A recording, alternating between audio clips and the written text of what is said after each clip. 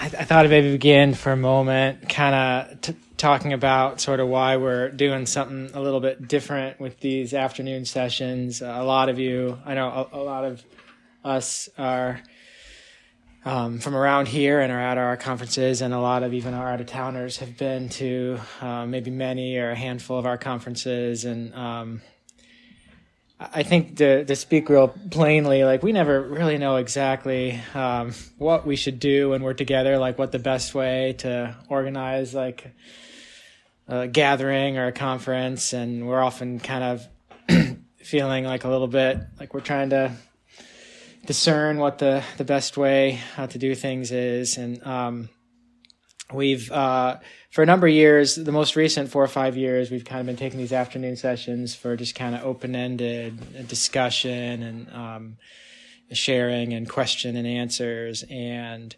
we're still want to do that as like a big chunk of kind of what we're doing today. But we were reflecting a little bit like after our most recent conference and just kind of the last couple that we were sort of feeling a little bit like, because we spend a lot of time waiting on the Lord in silence, and we've talked some this morning about kind of why we do that and why we think that's a really important way to begin. Not of course for the sake of silence. We don't believe there's anything magical about silence itself, but to really feel like the flesh silenced and every heart turned to the measure of grace working in their own heart, and then to hopefully speak and minister out of that. But as we've spent a lot of meetings, frequently much of it in silence, and then had some kind of real open-ended discussion times, we've wondered a little bit, or had a little bit of a feeling like it was possible for those that were new, or those that were visiting, maybe those that were joining online for the very first time. We kind of always have, usually, I mean, not massive numbers, but we have a few folks kind of visiting us for the first time, or and we sort of wondered aloud whether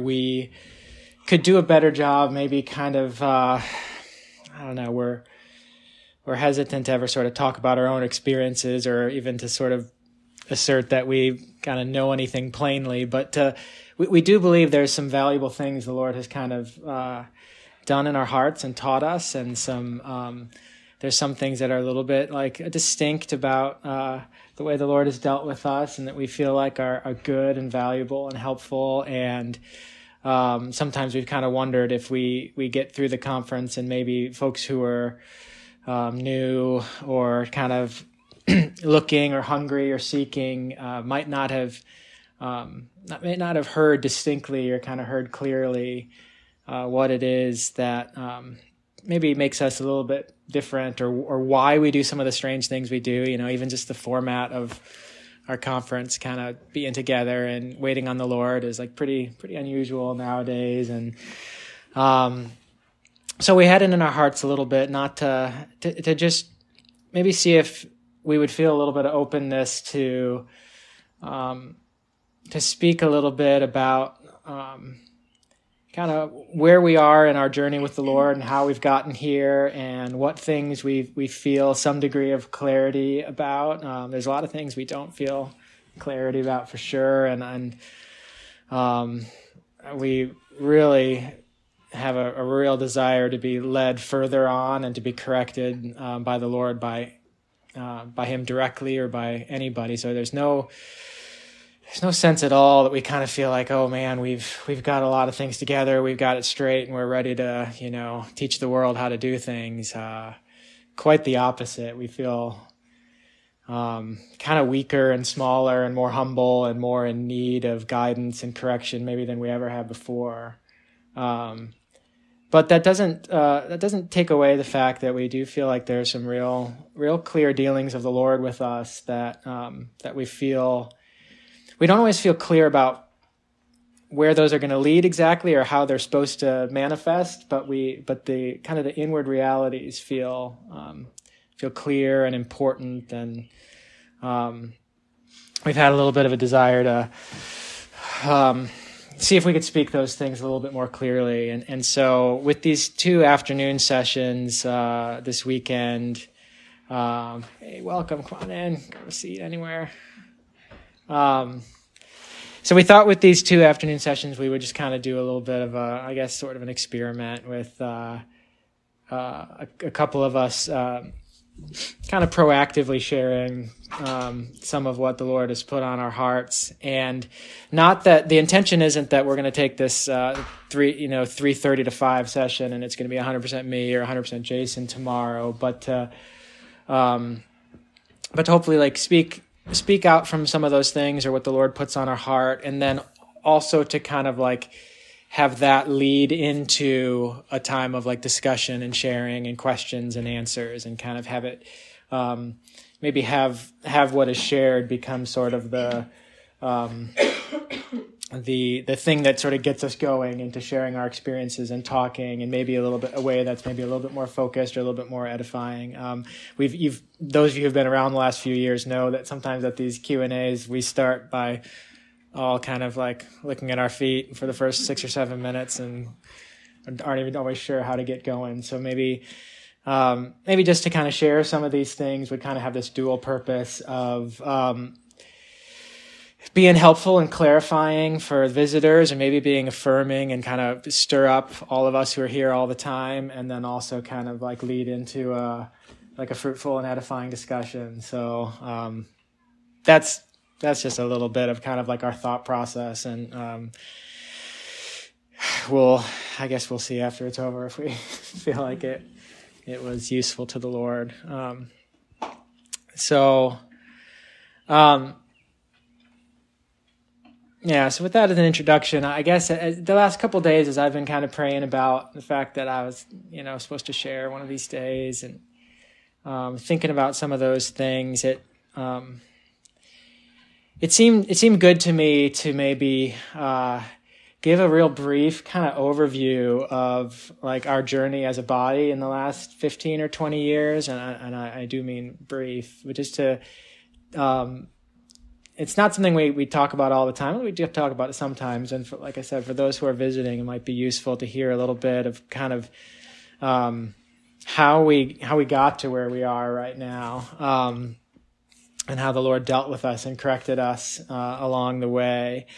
I think it'd give a little bit of maybe context and be a little bit clarifying, and then also to not just describe the journey, but it's on my heart a little bit to try to say a few things about some of the things that I feel like are clear enough and helpful enough about what we do kind of know and what we do feel, to kind of state some of those as like clearly as possible. And so I'm going to try to do, I guess, both of those. And I don't know if I'm going to struggle being super long or super short, but I'll kind of keep an eye on the time here.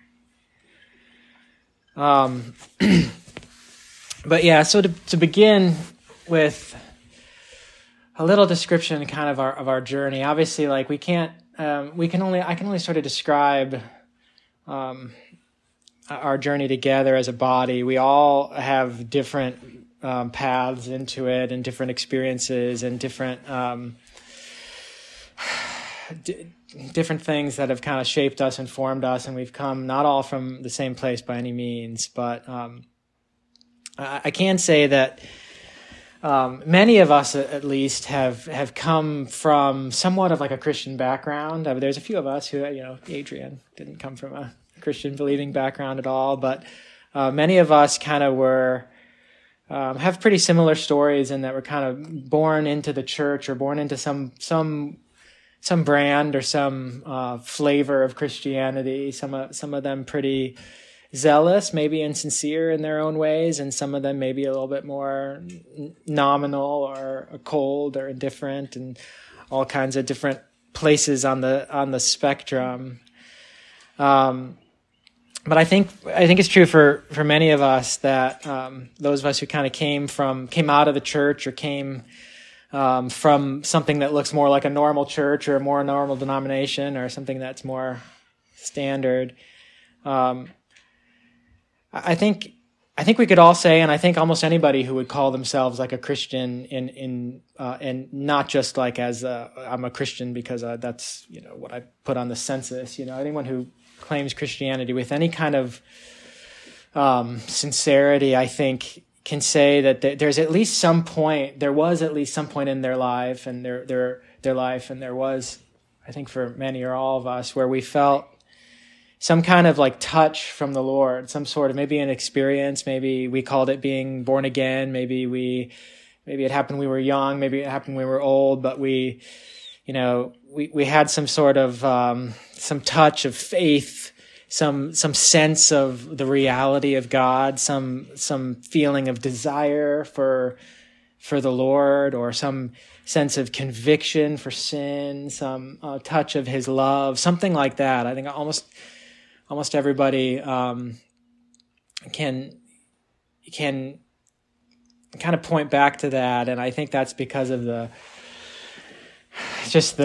incredible like loving kindness of the Lord, constantly to all the children of men, reaching and desiring to draw everyone to Himself, and whether that's by awakening a desire, whether that's by troubling us in our worldliness, whether it's by a relationship, that any number of things. The Lord's always, I feel like the Lord's just always in His love and in His kindness, seeking to gather, seeking to visit every single heart of every human He's ever made, trying to gather them back. And almost every Christian I ever kind of knew back in my church days kind of like had something they could kind of point to and say like, oh, I believed, or I was saved, or I felt a touch from the Lord, and maybe it was in 1992 or 1974, I felt this, or I went to that meeting and I prayed this, or something like that. But I think the interesting question to sort of like ask is like, what then? What happened as like that turned into a memory? What happened as the feeling and the freshness of that kind of receded, and the days and the weeks and the months and the years and the decades begin to kind of slowly pass over us, and we have jobs and families and marriages and mortgages and happy things and sad things happen. Like what happens to like most Christians, and that's a thing I've pondered a lot over the years as I've kind of watched my own heart move and sometimes drift and sometimes come back. And while I've watched friends and family and loved ones, there's something about just kind of like, I know I'm not crazy old yet, but I'm old enough to have watched, I had a group of we thought we were like incredibly zealous and hardcore Christians when I was, 19 and 20 and going through college. And we had this kind of tight pack of very sincere and earnest young people. And now, 25 years have passed, and I've been able to kind of watch what happened to us, and what sort of Christianity remains, if any. And I think we've shared a lot about this in our groups over the years. We've those of us who've have that, some of us have more decades than that, but it seems like a almost universal experience that the vast majority of those who call themselves Christians and name the name of Christ drift in different directions from that first sense of faith and desire and hope and longing for the Lord. That there's all kinds of ways they drift, and all kinds of places they end up, but it seems to be like incredibly rare to find people growing in a real tenderness of heart towards the Lord, a real faithful growing in love and purity. Instead, what seems to be, at least sadly, kind of in my experience, and this is kind of sad to talk about, and I won't spend too much time on it, but in my experience, it seems like I've just watched so many people kind of return to the world. I've seen a lot of people return to the world openly, like literally, like people who were as zealous a Christians as you could hardly find, who have entirely renounced their faith. And I've seen that, but I've seen probably even more than that, just completely like return to the world with their heart and their mind, while only like their bodies and their words are involved in Christianity anymore, And I think that's a common experience we've seen. And so kind of drift into the world, whether it's openly or hypocritically, some of us, denying our faith, some of us just sort of deadening into these words, some of us hardening into formalities, some of us, bouncing from idea to idea or dream to dream. And that's just been, I think that's the sort of like swirling mass that like in some ways like we have all sort of like come out of, and there's something I think of the Lord that like reaches our heart when we see that beginning to happen. It's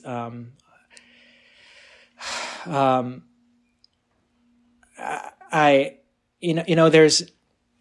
think some people allow themselves just to kind of like drift into that deadness, that coldness, that just having a memory of Christianity. It's very easy to do that. You see everybody around you doing it. You see the like churches you go to. It's just super normal. The pastors, the leaders, everybody's doing it. Everybody's like, and you start to feel like, okay, this is maybe this is all there is to Christianity, is kind of this idea, this name, this like experience we had together, and these songs we sing about things on weekends, and these shared values, or maybe we have like some certain beliefs that we gather around, but I think that if we're really honest with ourselves, we realize that like not everything's right, not everything's as like the Lord desires it to be, and we can feel kind of like an ache or a longing in our heart for something else. And I know I felt that a lot, and sometimes there's this kind of leading into I think where this sort of church formed and where the Lord took us is one of the things I think we sometimes do with that is we. If we're determined to sort of like stay within Christianity, then I think like, I don't know how to describe this exactly, but it reminds me of that scripture where Jesus is talking about the kingdom of God, and he says like, that the kingdom of God doesn't come with like outward observation. It's not look here, look there. If somebody says to you, it's over here in this room or it's over there, don't believe them, for the kingdom of God is within you. And at least how I kind of saw that manifested in my experience in the church was that those who kind of like were looking for something more and kind of holding on and trying to fight against that like slip into like the world, into formality, into faithlessness, we often kind of began to like chase different solutions out there, like, oh, the solution is to that is over here. Oh no, it's over here. And what I mean by that is just anything outward, and I don't even mean bad things. I mean things like in the church, things with a plausible scriptural sense of like something that could be right, like maybe it's, I'll give you some examples from my life. Like I had a time, like even by my early 20s, I was kind of like, there's got to be something more than this. And then I remember, I listened to some people who said that prayer is the thing that is missing, and that if the church would pray, then that's like why we have all this lukewarmness in the West. And they, in Africa and Korea, they pray night and day and they pray hours every day. And if we did that, we'd experience revival and we would love the Lord and all these things would change. And those things can be very captivating because you're feeling the lack of something real, and somebody says to you, "Oh, it's over here," and you think, "Okay, I'm going to go there." And without getting into too many details, I can just tell you that like I did a bunch of that of like, okay, the answer is 24-hour prayer, and I pursued that for a while, and then kind of felt the same emptiness, the same like deadness, and the same lack inwardly from that. And then so I think the enemy is very near to keep presenting to us, and if we let him, we can spend our whole lives going from like one thing to another. He's got lots of topics and lots of ideas he can present to us. And so like with me, it was like night and day prayer, and then it was, oh no, it's signs and wonders, and it's these people and their like prophetic gifting over here, and this super exciting church over there, or it's missions. That's the problem, that like the church has to get really zealous about like missions and going to or it's radical evangelism or something like that, or it's and I gave a lot of time and a lot of energy to like a bunch of those options. I'm for a while I moved to inner city Atlanta and like tried to like minister to drug dealers and prostitutes, and walked into the AIDS ward of like the inner city hospital and tried to pray for healing, and like trying to do the most sort of like radical things that at least like resonated with me. Like we've got to be like radical and do like apostolic New Testament Book of Acts Christianity, and we're going to make it happen by just like going and making it happen, and for a time that seemed really plausible. Like, yeah, maybe that really is what's missing. And I just found that I kind of went from one thing like that. Each one took a couple years for it to sort of wear off. But, and I think a lot of us can relate to that. Different people are drawn to different versions of that. I had friends who maybe got into some of the same things, or I had friends who got really into this idea of home churches, that like if it's the Book of Acts, they did churches in houses, and so that's the thing we're missing. And if we would all just like meet in homes, or it's something else about community, or maybe it's social justice, or maybe it's. But to me, I just look back on all that now, and I just feel like it's like low here, low there, like look over there, and but.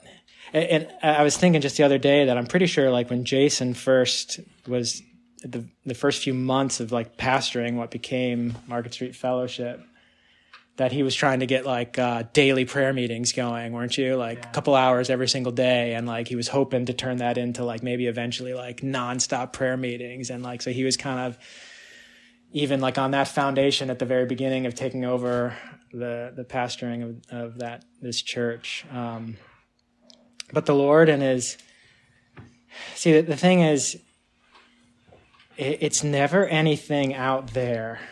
That's kind of one of the core things that's been kind of on my heart to share with you guys, that I think, like I'm still super confused about lots of things, but that is one thing that I don't feel confused about anymore, is that I spent a lot of years kind of thinking that the problem was out there, the solution was out there, and one of the things I think the Lord has made really, really clear to us, it took a lot of dead ends and a lot of discouragement and a lot of confusion and a lot of breaking us down, but I think we've seen and felt that we don't have to go somewhere. We don't have to like do something outward. That's not where the poison is. That's not where the problem is. That we carry the problem with us when we go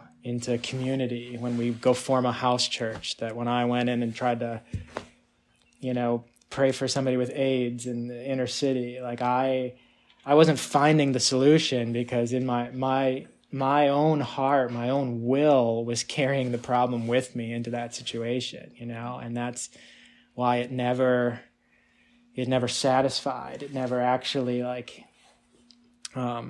never delivered on its promise, And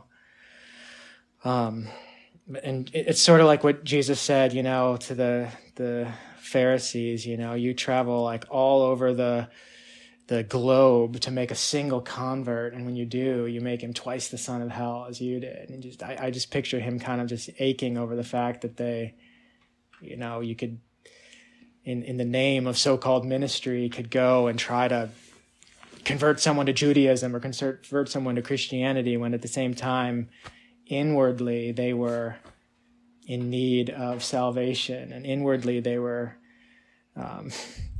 not at all what they should be, and they kind of brought that disease with them, and then they just spread it to the people they were trying to convert and trying to help. And man, that hits really close to home, because I did a lot of stuff in the name of ministry that I look back on now and think, man, what was I thinking?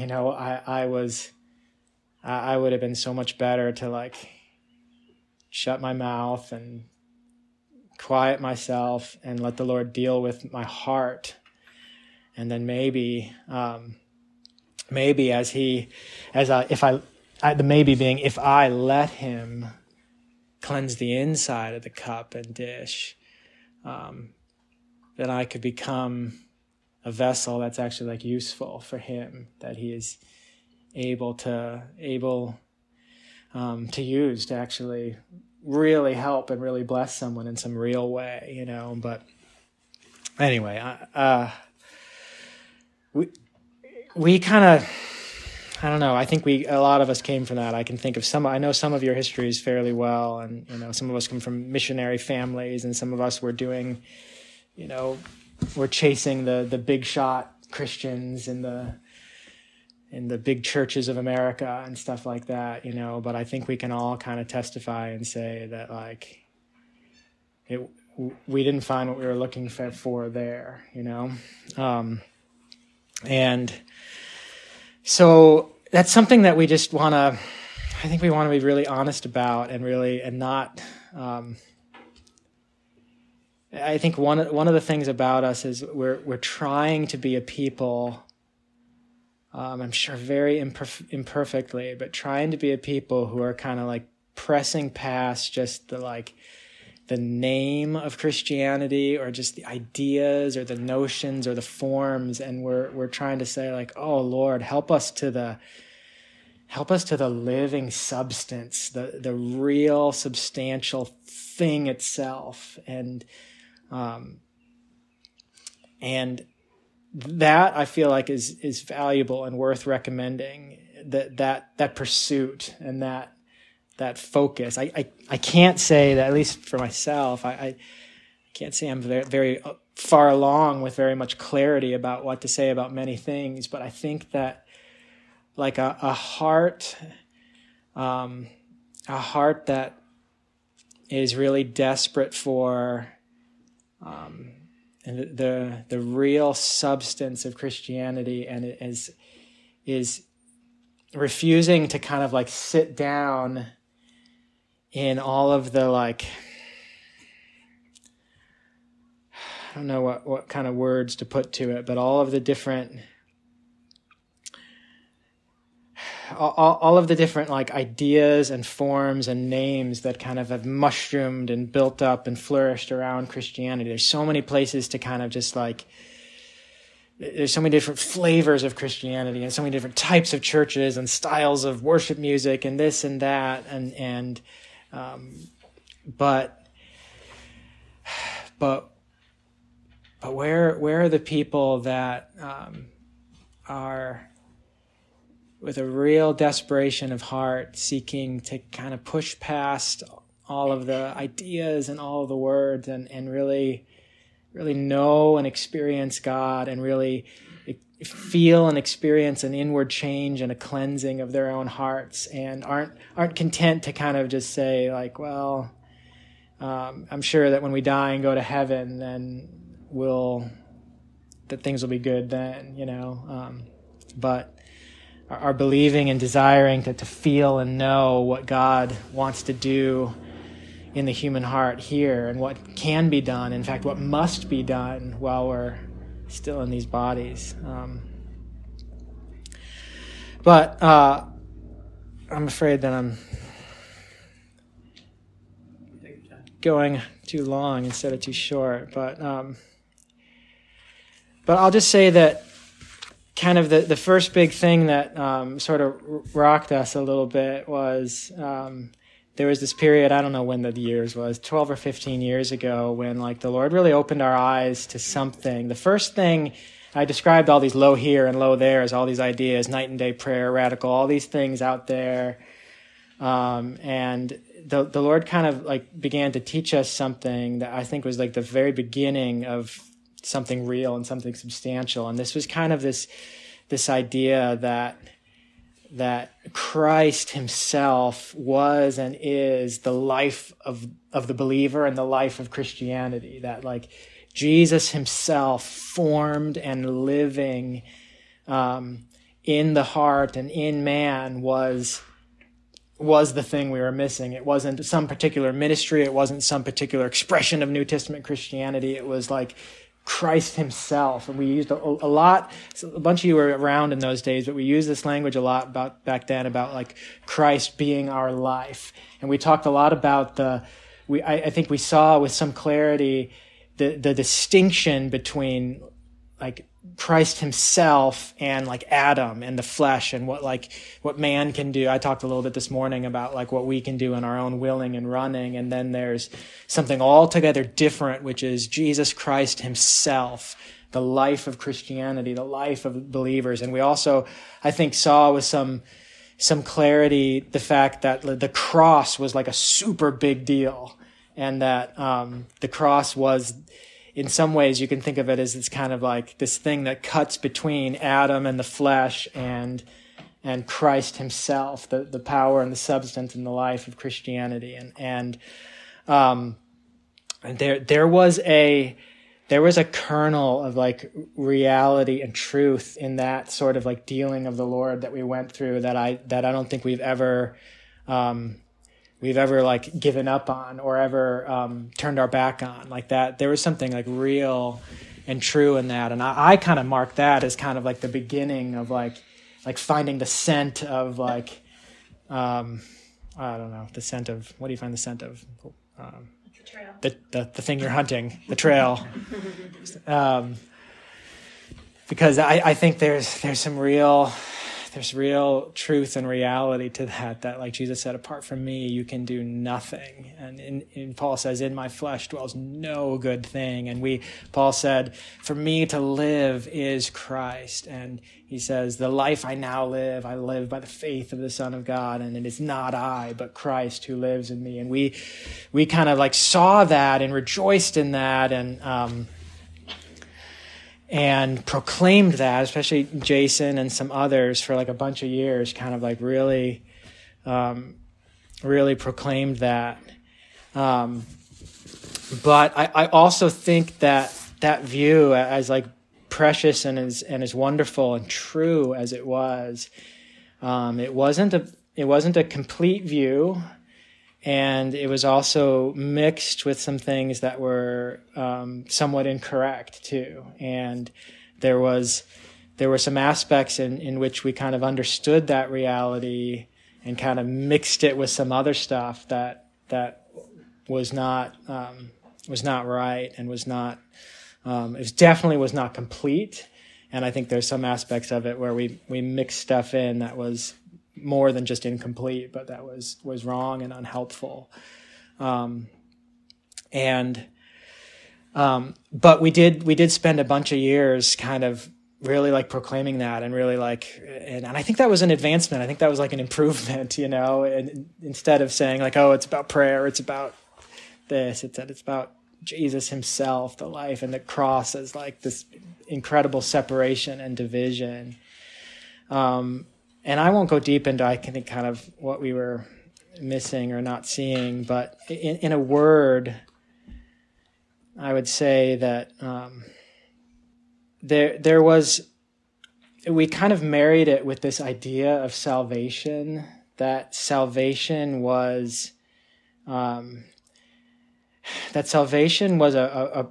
perfect and complete work we talked a lot about it being perfect and complete in Christ, which I think is absolutely true in one sense.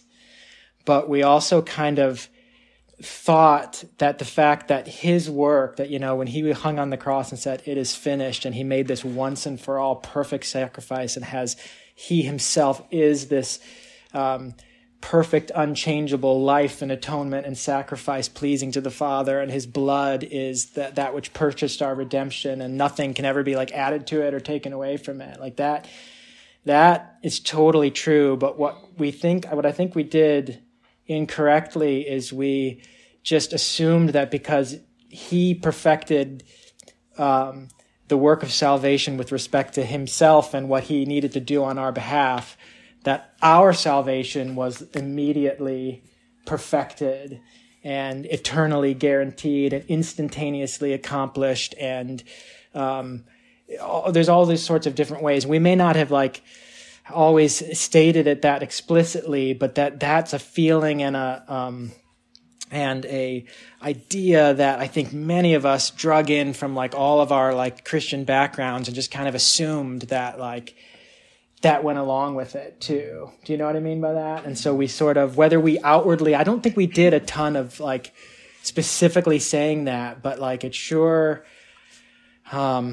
seems like that was a huge blind spot, and we kind of dragged in this idea that this idea of kind of this momentary decision, or a once, I went up at a prayer line at a Christian camp in 1972, and that's the moment I was saved. And we've always kind of told each other and preached this idea that our salvation was kind of instantaneously and invisibly perfected at that moment, and some of us believed irreversible, and there's lots of ways to say that, but we in those kind of middle years, I think that we missed understanding how salvation works, how salvation is received, how salvation is neglected, how salvation is given to us as a perfect possibility, a perfect work which becomes a possibility in us if we yield to it the right way. And I'll maybe say a couple more things about that in a moment. But kind of what we ended up sort of doing is just saying Christ is our life, and we just need to see it, and we just need to open our eyes to it. We spent a lot of years kind of saying the thing we're missing is just a revelation of the fact that Christ is our life. And I don't know if that kind of makes sense to you, or you guys remember that period, but I remember thinking a long time, kind of saying, even in my own teaching, I'd say Christ is our life, and he's all, Adam is nothing, the flesh is nothing, and then sort of there'd be this kind of question in my own heart, and people even ask me this, they're so what do I do now? Or what do I do with the fact that I'm still addicted to sin and still struggling? And I kind of, at that time, I kind of had nothing to say, no answer, except for, I guess you just wait for him to open your eyes and see that he is your life and he is your salvation. And that's kind of what, and that was at least my sort of imperfect understanding. And kind of, there's a number of years where I just sort of floated around with sort of this idea of I know Christ is my life, and I know that the flesh can't do anything, and I know that the cross kind of divides between these worlds, but I'm not sure I'm not sure why I still kind of feel totally overcome by my own sins and not overcoming them, things like that. Does that make sense? And so that's where I think the sort of third, I don't know if I'm even numbering them at this point, but kind of the third phase that began a number of years ago, 8 or 9 years ago, 10 years ago, I forget exactly when, where our acquaintance and our finding the early friends, the Quakers, brought a really helpful and necessary correction to us as a people and as a little body. The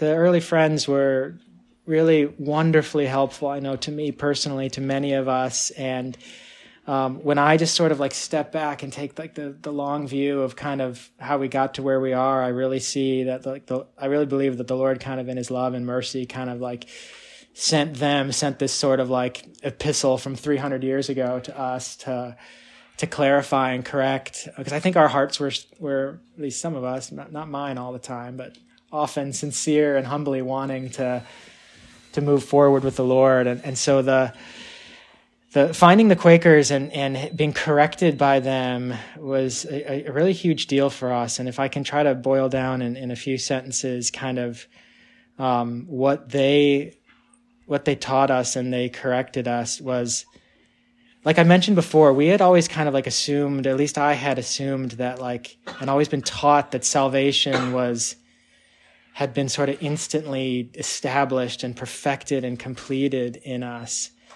But the Quakers and Pennington, George Fox, some of those people like kind of pointed out to us that that salvation is a seed sown in the heart with the power and the ability and the possibility of saving us. And they pointed us to I tried to kind of explain that idea of like, okay, if it's all Christ and it's nothing of me, then I guess we just sit around and wait for like a revelation of that? Or do we wait for somehow that to magically open our eyes and then we'll have this kind of like spontaneous, like passive change that the Lord just works in our hearts? But that never seemed to be working for me, and I don't think it ever will work that way because that's not the way the Lord set this thing up. But they kind of beautifully and helpfully pointed us to the fact that while Jesus' life and death and sacrifice are absolutely perfect and finished, it is the reality of salvation is sown like a little seed into our hearts. And if I can sort of make this analogy a little bit, it's like it's like our lack of salvation, our problem is that like we're like a field or we're like a patch of dirt that has a giant tree growing in it, and it's the wrong tree. Like we have like flesh and self has like grown up, and the first birth has like established itself as this giant monstrous thing in our lives, and that is the problem, and that is our condemnation, that is our damnation, that is our eternal separation from God if that's not taken care of, you know? And salvation is the possibility of that tree being pulled out and uprooted and something entirely different being planted and grown and raised up to take its place in us, right? And salvation works like the casting of a seed into a piece of dirt. Or you could say, like, if you imagine an acorn, you know, which is this little tiny thing which has the possibility of saving us, has the possibility of, I'm mixing my metaphors, of becoming a massive tree.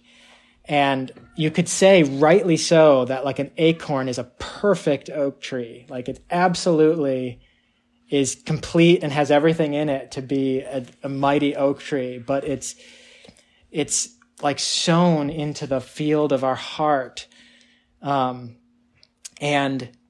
I think what a lot of people do is they are this patch of dirt with this monstrous tree of self, and they say, oh, an acorn of like the Lord's life was like sown into me and it's right there. And therefore, that is salvation. I am saved.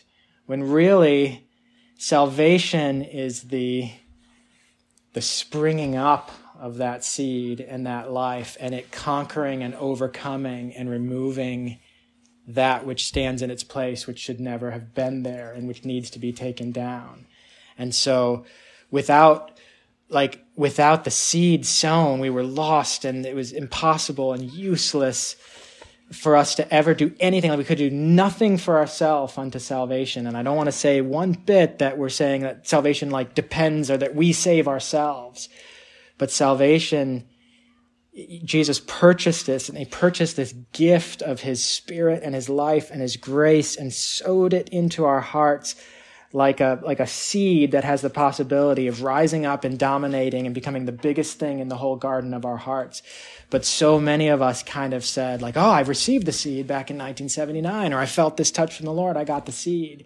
And we didn't realize that, like James says, we have to meekly receive the implanted word, which is able to save our souls. It's not just the fact that it was implanted doesn't guarantee or make it the salvation of our souls. It is absolutely possible for it, and it's bigger and stronger than the thing that we grew in its place. But if we do not meekly and humbly receive it with good soil through the death of self, and I say a lot about that, but if it doesn't become perfect in us, if it doesn't have its growth and its life and its dominion and its victory over self in us, then we are not saved. And it's nothing new, it's nothing else but everything Jesus said in all his parables. So like when I say the Quakers came by and corrected us, it's not like they had some new and hidden doctrine. And that's why also we've never like tried to claim ourselves as tried to like take the name of Quakers, and we don't care to because all that they pointed us to was kind of this thing that was buried under all of man's ideas and man's theologies and man's wishes and hopes, but was always staring in our faces from the very beginning that salvation is this word implanted, this seed implanted, this gift of grace working in the heart, which has a possibility, if yielded to, if received the right way. And they pointed us to that. They taught, and I'm speaking maybe more for myself than maybe some of you guys were more clear about this than me, but I know for me, they were so unbelievably helpful because I was sort of sitting around waiting for the revelation of Christ. And honestly, if I'm really honest, I wasn't so much waiting as I was kind of getting more and more familiar with the world and loving the world and kind of drifting into the world more and more and drifting into my own version of kind of deadness and hypocrisy, while I kind of thought that like, well, maybe this is all there is. Maybe one day the Lord will the scales will fall off my eyes and I'll just like float 2 feet above the ground and overcome everything, But the Quakers pointed me to this real like work that had to begin in my heart. And they taught me these very simple things, that the feeling in our heart of being like troubled for our worldliness, or being feeling condemnation or shame for our sin, or feeling guilt or condemnation or a burden of sin and worldliness, that was the stir, that was the little acorn trying to poke itself through the dirt and begin to grow. That was actually the feeling of the grace of God, which comes to save, which is able to save me, but actually needs to save me. And they kind of taught us to like stoop down to believe in that very low, despised appearing of Christ. Everybody in the Christianity is kind of like soaring up in these ideas of seeming to magnify Jesus and the finished work and victory over sin, but who has really kind of come down to believe in the little small feelings of conviction and the little small ways that the grace and seed of life begins to stir in our hearts and trouble us. And they kind of, I remember as clear as day, just kind of like reading some of, especially like Pennington's stuff in the beginning, and having him point out that, like Paul said, that the grace of God, this is Titus 2:11 says, the grace of God has appeared to all men, bringing salvation, teaching us to deny ungodliness and worldly lusts and to live soberly and righteously in the present age. And he kind of explained and said, if you've ever felt something convicting you of worldliness and worldly desires and teaching you what to deny, that's the grace of God. And that's the thing that we need to come down to and become obedient to it. And it sounds so simple, and it's kind of embarrassing that we've floundered around, I think, maybe for so long, but that sort of simple reality that there is a stirring and a moving of the grace of God or the seed of God in the heart that can be felt by every human being. And that's what it means to actually be saved, to work out our salvation, to receive with meekness the word implanted, is not just to say we have it and tell people when we got it and once every Sunday for 50 years go and sing songs about it. That's a great deception. That instead there has to be a real coming down to believe in that light and to love the light that shows us that we are darkness and that we are wicked and that our deeds are evil. To love, Jesus said, people hate the light. Why do they hate the light? Because their deeds are evil.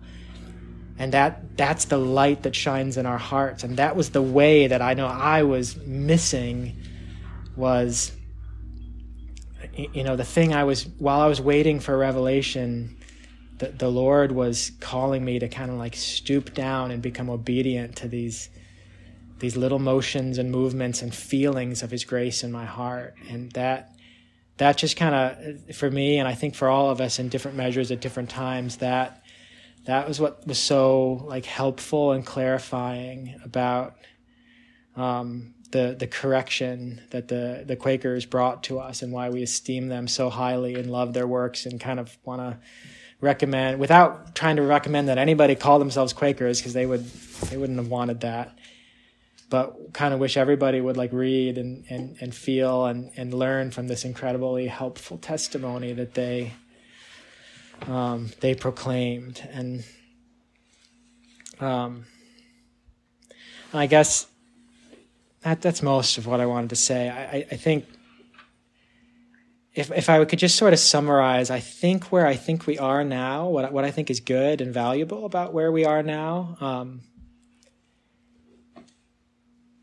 I think that through this journey, we've come to realize, like I was saying earlier, that the problem was always in us, and we always carried it with us wherever we went looking for something. But the wonderful thing is that, right where the problem was, God sowed the solution. God sowed the salvation and the redemption, and it seemed clear to me, and I think it's felt clear to us, that that's the battlefield, the real place of labor and fight and is inward. It's with the will. It's with self-will, and self-life is the thing that ruined paradise and caused us to fall out of paradise into the earth, is self-will, It wasn't some outward thing. It was breaking off from God by choosing self. And so the real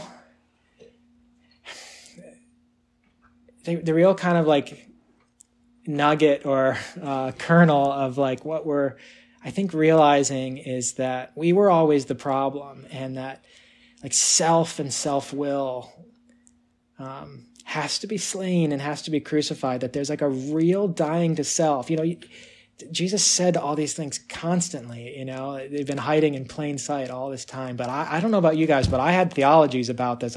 We had systems and doctrines about how the hard things Jesus said, we just sort of swept under the rugs and kind of just assumed that everything was good and we were all going to heaven because we believed, But Jesus couldn't have been clearer about the fact that there absolutely has to be a dying to self, that self must be slain, that we must become not just people who've heard his words, but actually begin to do the will of his heavenly Father. And how many incredibly hard things did he say? So many people are going to say to me, Lord, Lord, and I'm going to say, I have no idea who you are. Depart from me, you workers of iniquity. Only those who did the will of my heavenly Father. And so it's very easy. That's I think I'll maybe end with this, but that's the thing that has struck me over the last couple of years, and I was reflecting on it today a little bit, that like in every form of false Christianity and every or nominal Christianity or worldliness or outright wickedness, or you can lump them all together in this one way that they all have in common, which is inwardly self-will remains unslain. And that can dress itself up with every form of religiosity you could find in the earth. I mean, think about what the scribes and the Pharisees did. They had gone to such heights and depths of supposedly honoring the Torah and the law and Moses, and the way they dressed and the way they tithed, and everything they did had been brought into what they thought was this incredible, strict, perfect uniformity and obedience to the Lord. And yet, what was the problem? Why was Jesus so hard on them? That's because they had built this huge edifice, and self was alive in them, and they loved the praise of men, and they loved to be called rabbi, and they loved to be seen, and all these the true thing that was living in them was the only thing that God ever cared to destroy. And every dispensation he ever gave them, and every form of their Jewish religion, and every type and shadow he ever gave them, was to point them to the fact that that inward thing needed to be torn down and ruined. And yet they took all those inward things and built a castle and lived inside it with self unslain. And that is what I feel like when I think about what's wrong with this version of Christianity, what's wrong with this. And I don't have a desire to point my finger at anybody, but when I look around, it's just this, none of it means anything if self remains alive in the middle of it. And self is an incredibly resilient plant. It can adapt to the strictest scribe and Pharisee, and it's very happy in that world and can live untouched. Self can live in the most profane and wicked worldly person. It's very happy there. Self can live in the middle of somebody who goes to MSF every week too.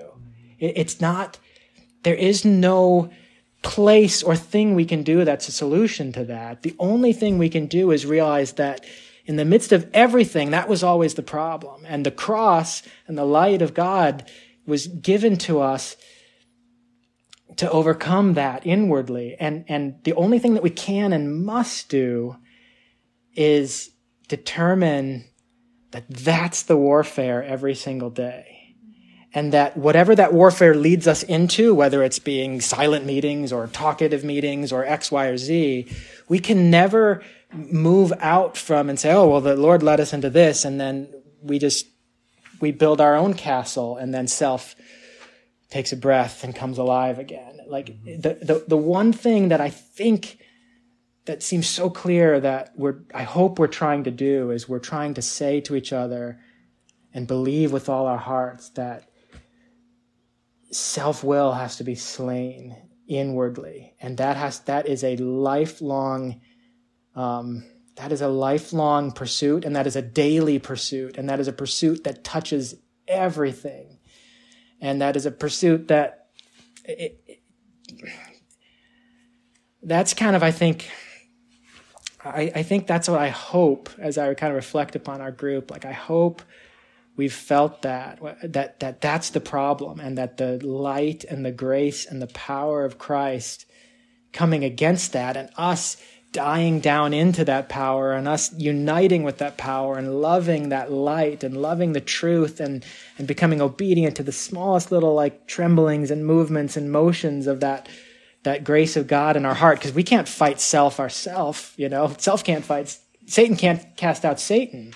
But thanks be to God, like he has overcome all of that in his life and death and resurrection.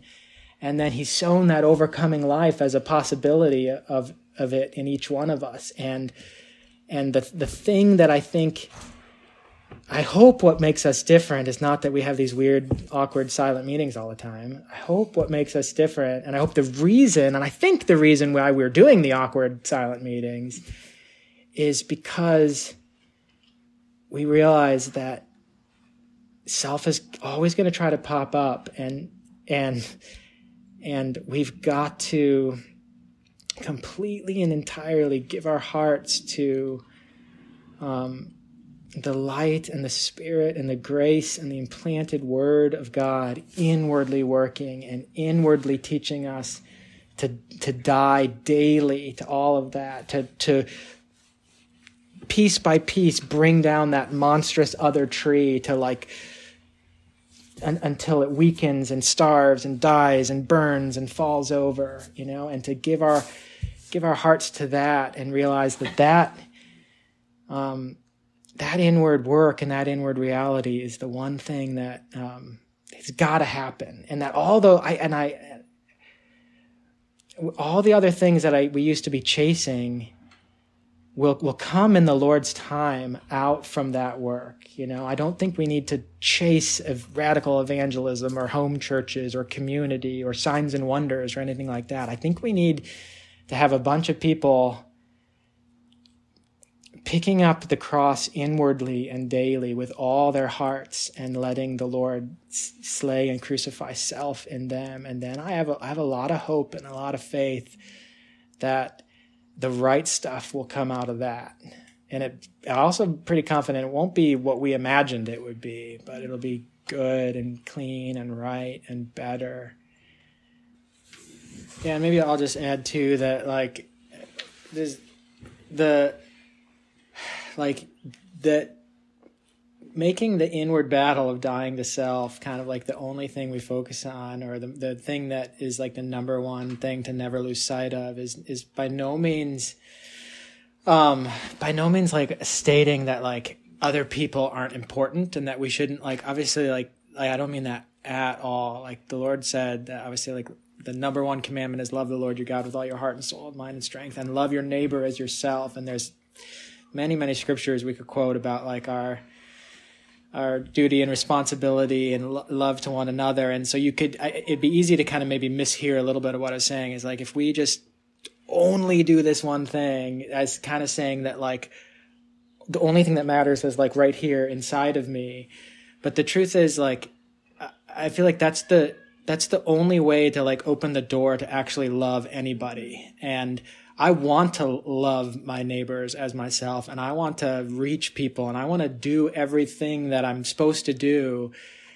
And I really think the right way to understand it is that like, if self remains unslain, then we can go and we can like tell ourselves we're doing all those things, and we can be like telling people about the Lord and trying to like do ministries but I think it's just like flesh touching flesh and flesh like meeting flesh. And like, I don't know that anybody's actually really helped. And so, because I hear this sometimes when people kind of push back to me a little bit, like, don't you guys realize you're supposed to like also go out there and like, love people and I think we believe that with all our hearts. We really do. But I think what we believe is that the only way to like actually help someone is to let the Lord cleanse us, or else it's just like flesh touching flesh, you know what I mean? And so